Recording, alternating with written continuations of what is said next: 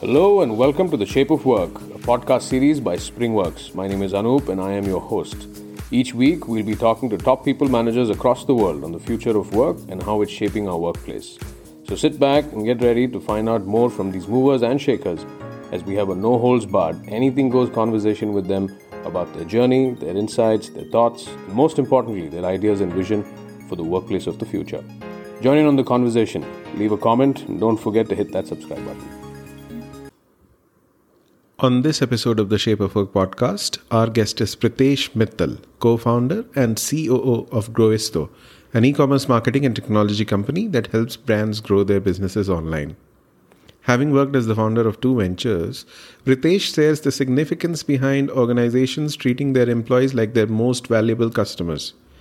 Pritesh also talks about ways to improve workplace communication through transparency and accountability. In addition to this, Pritesh also shares his biggest piece of advice for first-time startup founders.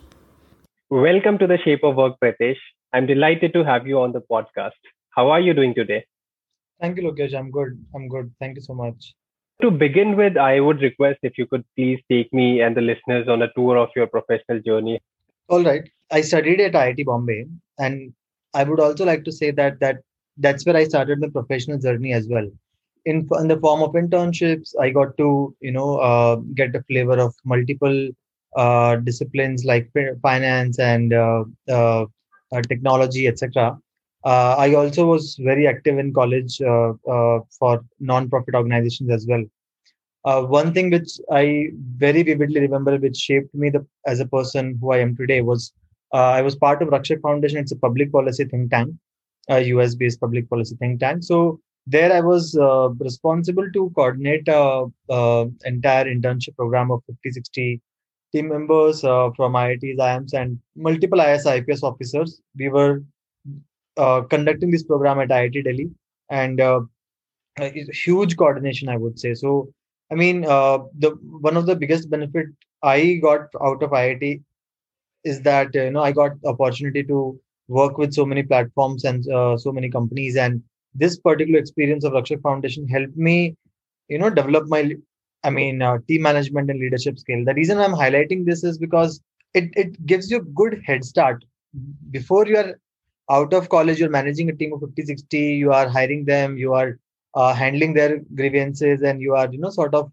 managing them end to end and the entire operations as well. So it gives you very, very uh, uh, good head start, or in terms of you, before you have experience on paper, you already have a couple of years of experience in terms of what you're doing.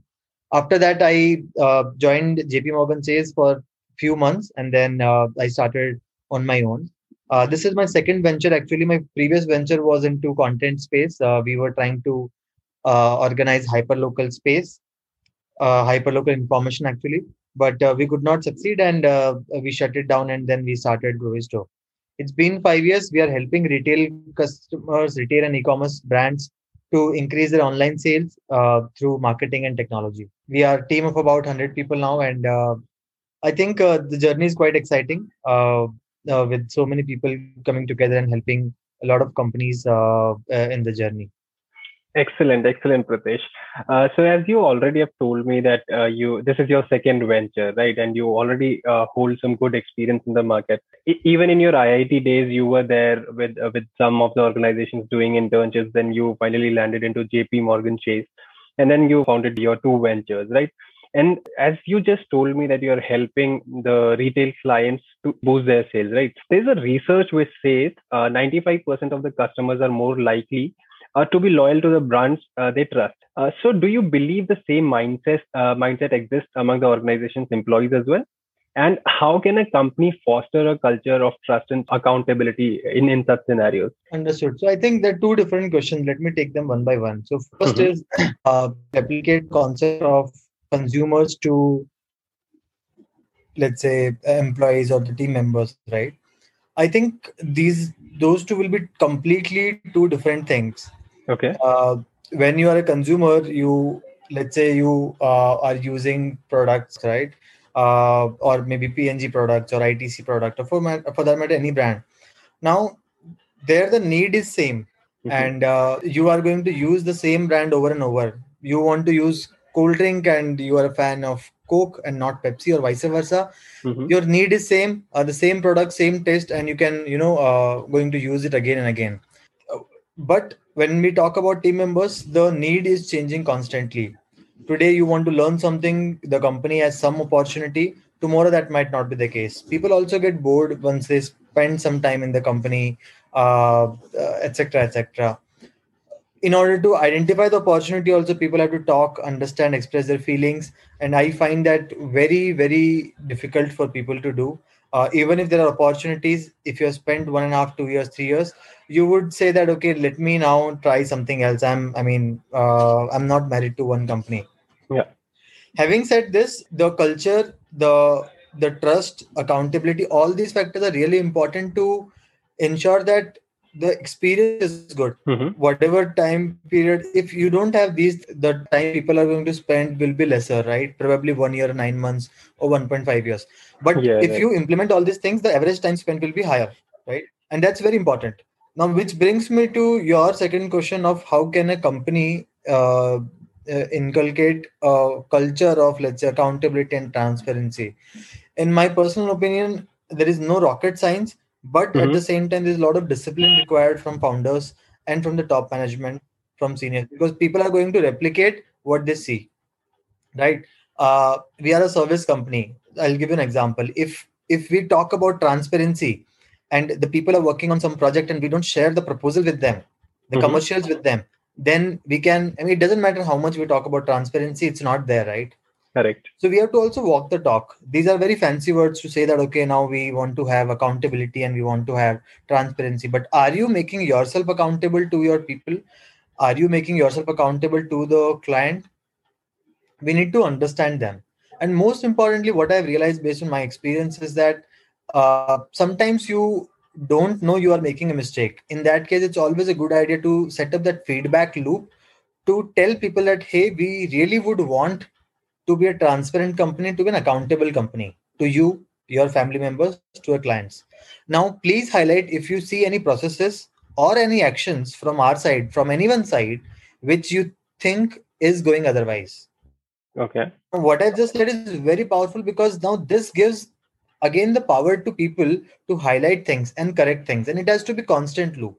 What I realized is that every organization, they are doing so many things, and sometimes unknowingly you set up processes, you do things which might sound good or which might sound right in the short term, but the long term impact is bad. Or maybe address these things, and you are committed towards it and you are ready to walk the talk, and then you are, once you take the suggestions, you are also implementing them. It's very important. Otherwise you're not Mm-hmm. walking the talk. So I think until unless this entire loop is complete, no organization can move forward, and they can only claim that we have accountability and transparency. But that's why, in my personal opinion, most organization would fail to implement this. Yeah. Thank you, Pritesh, for your insights on that question. Now, as we are talking about employees, so there was a very interesting statement that you made. You, in your statement, said that employees really should be your number one audience, especially as you scale. So, what are your thoughts on that article, that and that statement that you stated? Yeah, I think in this competitive world, because let's say once you spend time, I mean, see, if you don't care for them, they are not going to care for you, right? Mm-hmm. It's as simple as that. Uh, I sometimes tell my team that there are two customers we have. One is the actual client who is paying us the money. And second customer of the company is also the team members whom we are getting on board, training them, guiding them, and they are the ones who are delivering, and they become the face of the company, right? So they are the second customers. I have seen companies giving lot of importance to customer who is paying you, but very less importance to the candidates or the team members or the employees, right? I don't think this should be done. They should be your number one priority, because even if you give number one priority to your clients, the team is the one which is the face of the company. If my team is going to talk to client, I cannot talk to every single of the client, right? Every single client, right? My team is going to talk to them. My team is going to have discussion with them. If they perform, then my company performs, right? Moreover, when we scale the company, it's very, very critical that uh, your learning which your team has acquired, it gets transferred to other people also. They help each other. They also have the goal of scaling up the company.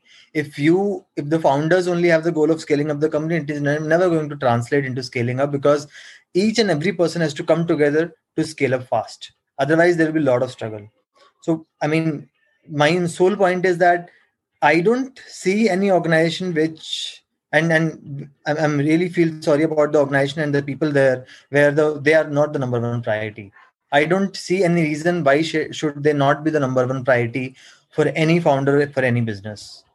So, Pritesh, in the continuation of this question, I have another question, right? As we are talking about scaling, so as a company grows in size, its responsibility towards its employees definitely double. So, do you believe that a culture of ownership can help the scaling process much more effectively in this situation?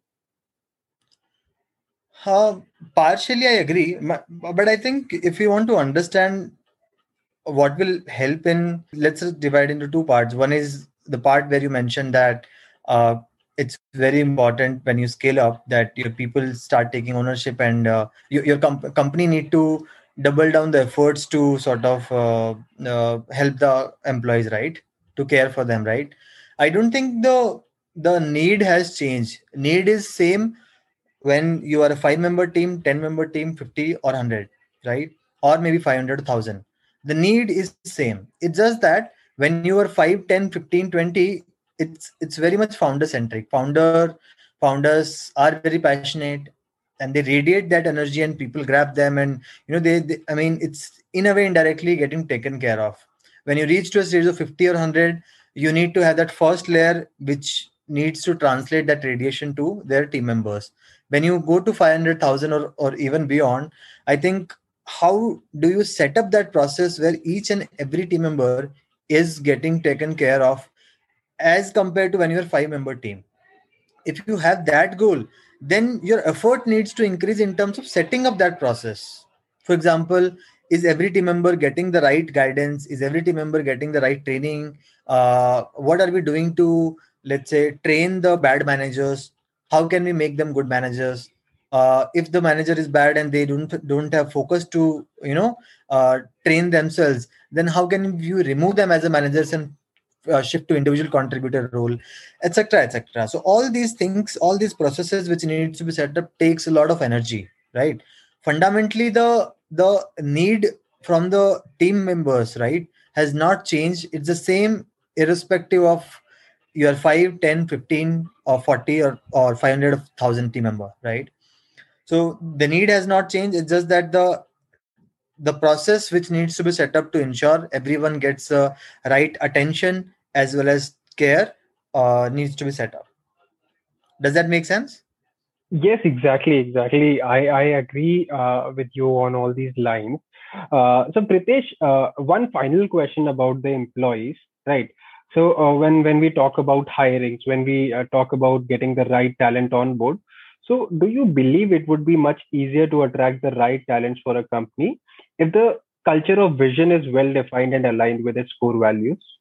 I think, see, I agree with your point. I agree with your point, but it's not only that, to be very Hmm. honest. I mean, what you are talking about, the cultural core values and the vision of the company, the mission of the company, these are fundamentals, in my opinion. And there are two aspects to it. One is your foundation. Of course, there is no doubt that until unless you don't have any core values, you don't have any principles, you don't have any vision, you will be clueless, right? But in my Right. opinion, it is very, very important to first have something and then document it. I mean, what I'm saying might sound very, very easy thing to do, but trust me, until unless you document your vision, you document your core values, you cannot tell people that this is what it is. They need to have something to refer to. Second point here is, once you have them, you need to have a clear cut strategy to market them, because otherwise they will just keep lying there. We set up our core values long back, but we did not put in any efforts to market them. And they were just, they were live on the website and just sitting there. When we started marketing it, and even now we need to go a long way, to be very honest, right, to market them well. But what we stand for, who we are as a company, until unless the companies start marketing it, you won't be able to solve your uh, talent acquisition problem. And I'm mentioning all of this because you started with talent acquisition. If you would have started with the retention, then marketing might not be that much required, because you don't need to reach out to new people. You are talking about retention of the current people, where you need to just tell them this is who we are and you need to walk the talk. But when you talk about attracting new candidates based for your cultural values and all those things, it's really really important that you market it really well. Great, Pritesh. As we currently are working in the state of pandemic, as we all know, right?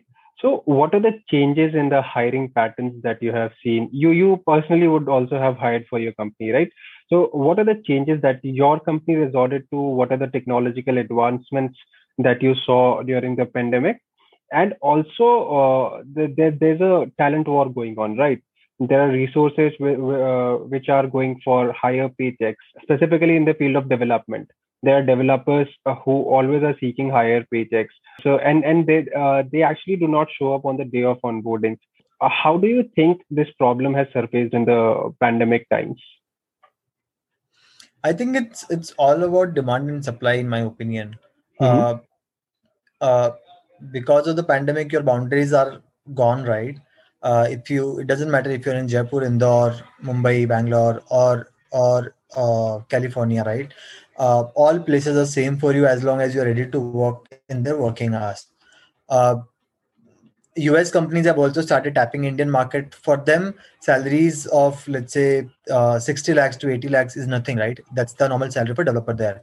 So that's one factor I would say. Second is, I think since past 1 year, the funding has also grown significantly.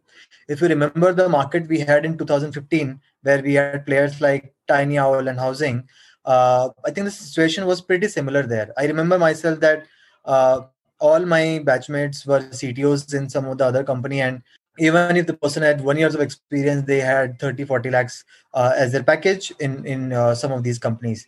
Now I think the situation is similar. It's again, the demand for developers has increased, supply probably is the same, uh, and that's what is being seen here. Now there are ways to sort of identify which developer is going to join you beforehand, etc. There are multiple ways to do that, but I think fundamentally the problem is there, and it is going to be there for next 1 or 2 years, till some correction happens in terms of either offices started joining, opening up, or let's say there is a correction in funding market right now. A lot of funding is coming in, so I think that's when you will see some correction. But till then, I think there is no solution to this, in my opinion. Yes, because I actually see a lot of posts on the social media, a lot of founders coming out that resources are not joining us, and then there are some jokes on the social media as well that we should start offshoring talent from directly from San Francisco or somewhere else in America. So that's why I thought of asking you this question.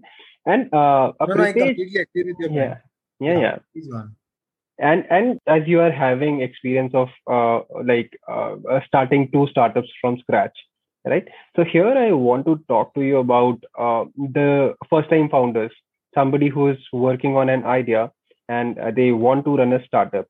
So what are the basic focus areas or the tips that you would recommend to them, you would give to them as a first time founder? I think for first time startup founders, the one thing I would like to highlight them is have a mentor, because you don't know what you don't know, right? And you don't want to know that stuff 4 years later. So I mean, if you have already identified a field, or you're already working on a startup idea, or maybe have some headway on that, identify someone who has been there, done that, and been successful in that particular area. It's Mm-hmm. very, very critical. Doesn't sound uh, very. I mean, for me, I didn't do that. That's a mistake I made. So I'm just telling you from my experience that had I taken a mentor back then, things would have been faster, I would say. Things would have been what we achieved in, for example, at Grovisto also, what we achieved in 5 years, maybe we could have achieved in 3 years or something like that. So it's very important that you get a mentor on board. That's the first thing I would say. Second is focus on first principles. I mean, this is a very commonly used word, first principle, but it's something like, get into the basics and try and understand, validate everything with data. Don't go with your hunch, don't go with your feeling.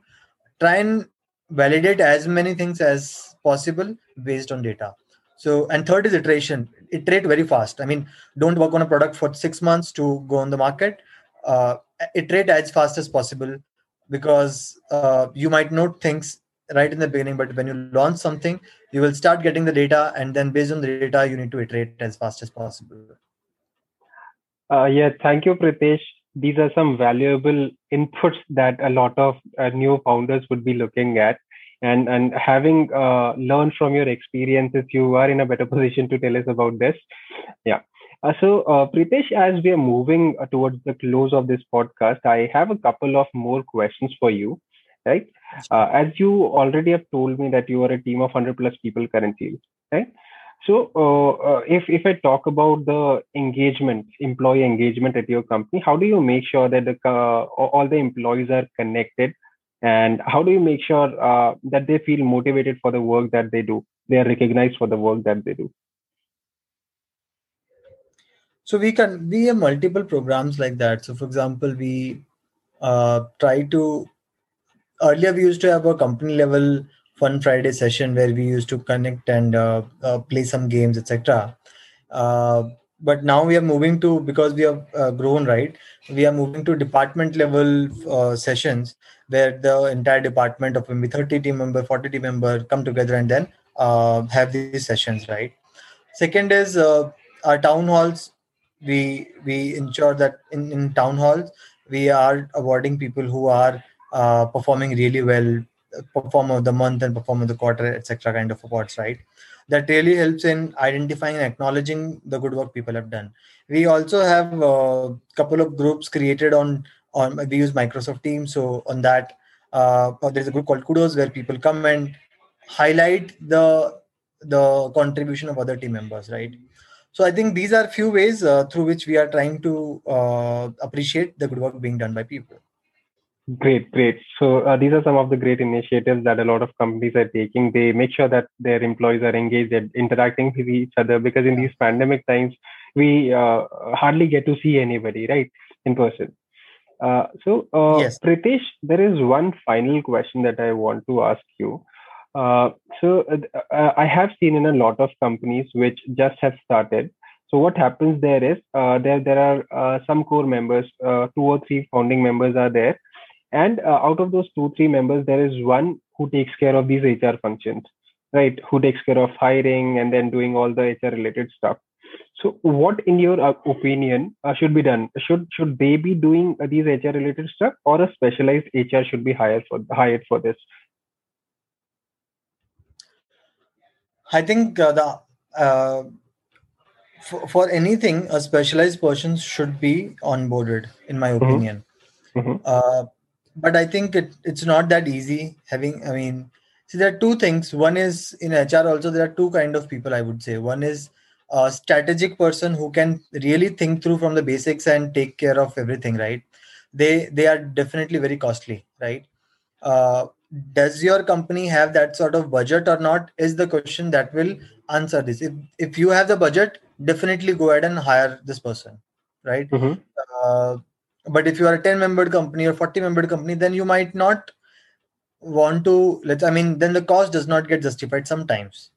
So when you scale up, then definitely get on board one person like this. Okay, okay. So when it comes to costing, I completely understand if you are going to hire some senior resource like a director of HR, right? So it is going to cost you a lot. But on the contrary, if you go with a mid-level or say a senior HR executive, which won't come at a higher cost. So is that a way around to It scale your depends. I HR mean, if operations? you need help in execution, if you need help in execution, then go for it. But if you need help in strategizing and doing the high level HR stuff, then I mean, unfortunately, that does not work like that, to be very honest. Yes, because in my opinion, the strategy anyways comes in when you scale up. You should at least be 40 or 50 strong when you need to decide on HR policies, and then there are some other things on HR front that you need to do. So yeah, thank you, Pritesh, for your input on this as well.